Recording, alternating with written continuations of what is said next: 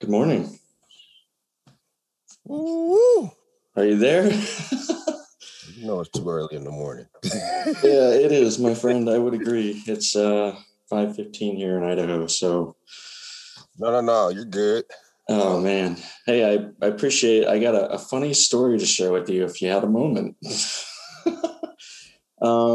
We have this cat, new cat, a baby cat, and she's Really? a, she's a minx, and so Uh-huh. she doesn't have a tail or whatever.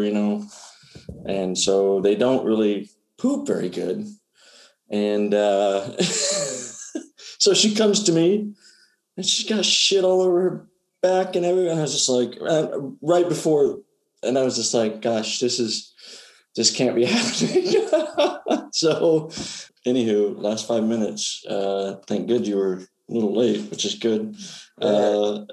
Gave me a little time to deal with some shit, I guess, if that was the case. Not how I want to start my Tuesday, man, but Hey, things happen, man. no, that's life, making, while you're making other plans. But So it's hey, like, man, I appreciate you first and foremost for coming on the Running Educator podcast. And what I kind of like to do is just kind of do a 5-minute deal of I don't want to take myself too serious. I just want to have some fun with this, but I also want to learn a little bit about you, a little bit about your history, and basically my biggest takeaway from this would be how can we help young people get into the music, the arts, the acting profession. And really, I think your story, because I mean, man, I loved I grew up in the 90s. I'm Gen X kind of a kid. So I love the 90s, scene of music from grunge to hip hop to, and I think that's, we can touch on that as a little bit. But so my 5 minutes of just meet and greet. Favorite subject in school? choir. Cool. I figured you'd kind of say that. Yeah, choir. It's like we think choir and that was it. Choir and college. College was, I don't know, college was a blur. I was DJing all through college, right? So I was DJing and partying, and I just went to class and got the work done. You know what I mean? So Yeah. we didn't have a favorite.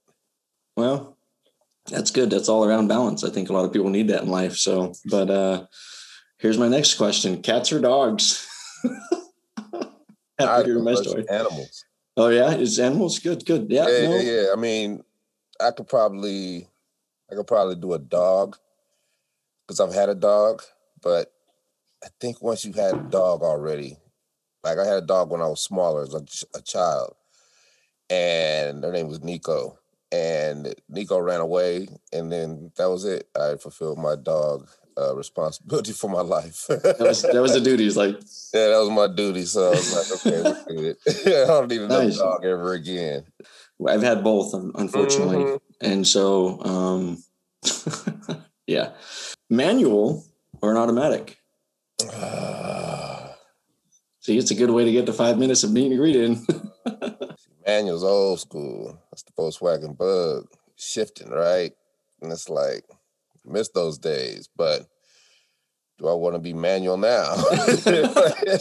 So I'd have to say both, because one of the things I talk about a lot sometimes is that I'm so grateful that I've experienced some of the things that, are old school that help me today.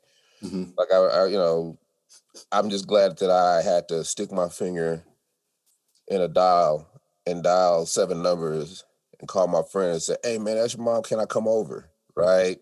Mm-hmm. As opposed to now, right? Just little things like that just both of them make me appreciate how I grew up in my childhood and how blessed I am to have grown up in both worlds, because some of our experiences in the past have really shaped us who we are, and they're still with us. Mm-hmm. And that's part of your success as well. It's just your experiences of the person that is an explorer, or the person that has to go live in the woods, or knows how to hunt, or knows how to do those things that require just very simplistic caveman attributes, right? Those are the things that are valuable to you if you're living in the age of tech. Yeah. because you're gonna have to. I mean, I'm as tech savvy as they come, but I do just love the fact that I've been through the simple things, and it just makes life more well-rounded. Yeah, I would agree. I gave when I first started teaching, I gave my students a rotary phone, and I was like, how would you work it? And they were just like, what is it? And I was like, it's a phone. And they just didn't know. It was just really fascinating to see what, they were like, where's the buttons? I was like, well, you got to figure out how to make a phone call. And so I had to show them like, yeah, if I wanted to call long distance, area code first. Yep. and so, and then it's more nuanced than that. Yeah. It's like, how do you do it with speed? And that goes to, okay, you have to have a real good tip to corner angle game. You know what I'm saying? Like, yep. Like that is important, right? Because it just to me, it just helped things like that. Just help me with problem solving. It seems like just those little things of remembering that it's not just that it was a phone, but there were 5 different things about it that were very imperative of you being successful using it. Now that's going too much into a rotary phone, but when you're asking kids and they have no idea, when you tell you remember those things, you're like, wow. Yeah. That's crazy that I remember that. Yeah. So it is crazy. It is crazy. So what's your favorite movie? I mean, one movie you'd watch over and over and over. Godfather. All right. That's no matter when it's on, kind of stops me in my tracks. That's a timeout in life right there. Yeah, Godfather. Well, just Godfather, Return of the Jedi. Okay. Yeah, those 2 right there stop me in my tracks. Did you see Jedi in the theater and Godfather in the theater? Yeah, seen Godfather. I didn't see in the theater, but Star Wars and Return of the Jedi. That's Return of the Jedi. We rode our bikes to the movies and saw that on Saturday in the daytime. Yep. That's back when you could ride your bikes all over the city, and can take the bus places and just be with your friends and have fun. So, all right, now if you had one chance with anybody, past or present, to do a duet with, who would it be? Ooh, duet. Probably Tupac. Oh, really? Cool. Nice. That would be. Yeah, more big. I was friends with all them dudes, man. Yeah. Like I knew everybody back then. I think everybody respected us because we broke through. We were respected by everybody, right?